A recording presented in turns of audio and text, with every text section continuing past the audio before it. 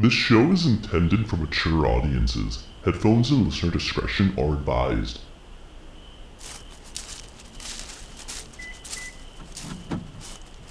Greetings, travelers. I am the chauffeur, welcoming you to the Night Drive. A weekly podcast where we will venture through the unknown to the most obscure reaches of our world. For the stories I will share are as dark as the road ahead. But make no mistake, these are not tales of my imagination. No, they've been experienced by travelers like you. So keep a keen eye on the road, because your nightmare might be waiting around our very next turn.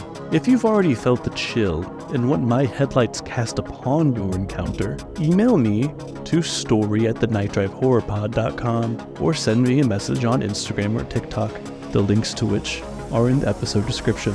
Now sit back, relax, and let the night take over, because mile 1 of our journey is about to begin.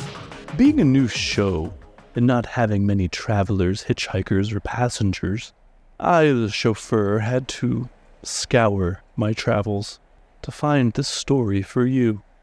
The story of young Mark and Elmer.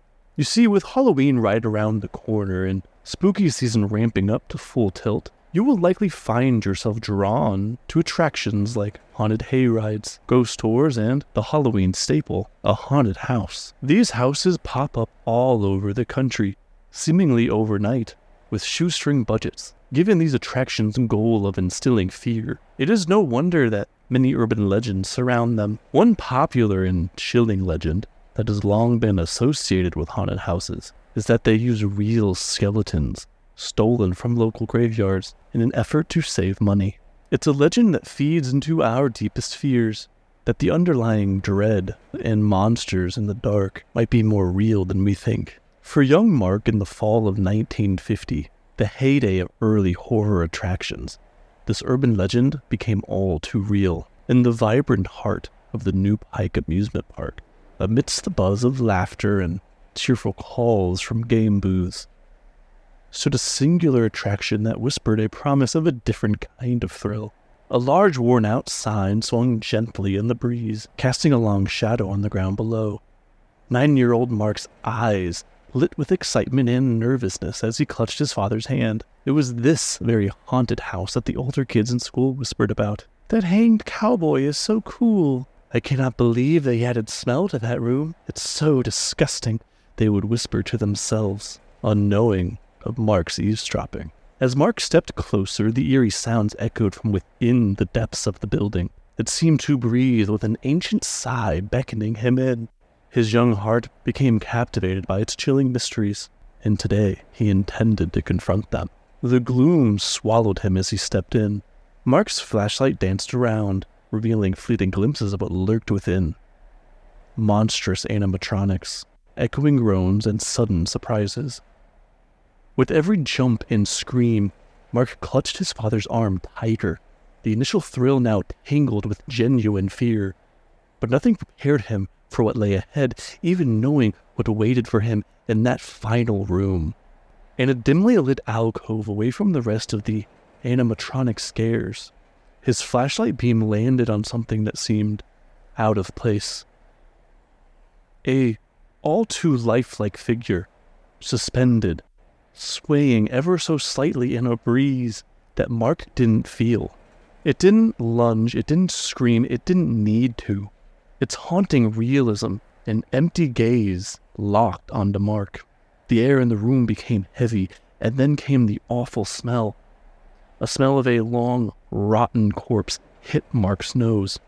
Sensing his son's terror, Mark's father gently tried to pull him away, reassuring him, telling his son it's just a prop, it's just a haunted house. But for Mark, his world had narrowed down to that singular, petrifying figure, an image seared into his mind, overshadowing everything else. Emerging back into the daylight, the familiar sounds of the amusement park washed over Mark, but they felt distant.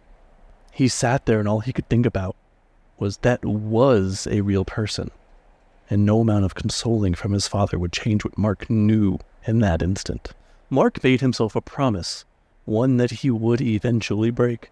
but he vowed never to think or speak of that cowboy ever again. To his dismay, for many years, Mark would toss and turn every night. The shadowy recesses of his room took on the menacing forms that he saw in the haunted house that night. The figure, the hanging cowboy, visited his dreams. Its silent gaze locked onto him. As the years went by, Mark did eventually leave the hanging man in his past. That is, until the winter of 1976, when a film crew was using that very same New Pike haunted house as the backdrop for a show. While inside, a cameraman was asked to move the hangman out of a shot. When he grabbed its arm, it broke off. To everyone's surprise, the prop's arm revealed a completely anatomically correct human arm. The film crew promptly alerted authorities, and just like that, the 9-year-old Mark's fears and suspicions were confirmed. You see, this, quote, prop was none other than the mummified body of Elmer McCurdy, a failed bandit from the Old West who was shot and killed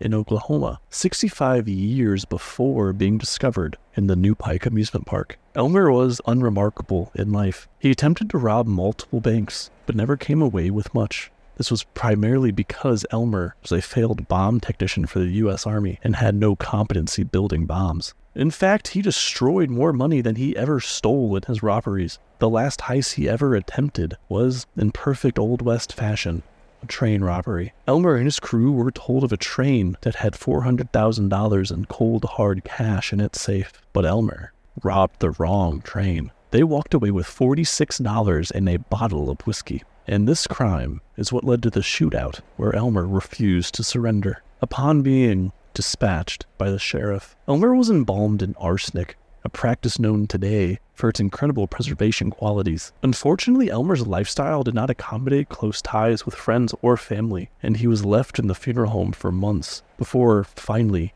the funeral director decided to display him, showing off how well he could preserve bodies. Eventually, 2 circus owners pretended to be Elmer's brother to get the body, so that they could parade his remains around for their own profit. From here, Elmer's body made the rounds, circling the country as a display piece dozens of times. Over the years, it was lost to time that Elmer was a real person. Many began to believe that he was just a prop, ending up at the haunted house in the New Pike amusement park. When identified, Elmer's body was transferred to Guthrie, Oklahoma, the place where he had taken his final breath. He was buried and covered in 2 feet of concrete to ensure that no one may extort his corpse again. However, as Elmer's body was encased in concrete, it's arguably Mark who cemented Elmer's legacy. When the news of Elmer began circulating, Mark, now a full-grown adult, worked full-time as an artist for the Mattel toy company. Seeing the news of Elmer, Mark was transported back to his experience and the feelings he had when he visited that house. He felt vindicated, so when he was asked by his boss to create a villain for an upcoming toy line, Mark created Skeletor, citing his terror when faced with Elmer McCurdy as the inspiration. It was through this chance meeting that both Elmer and Mark's legacies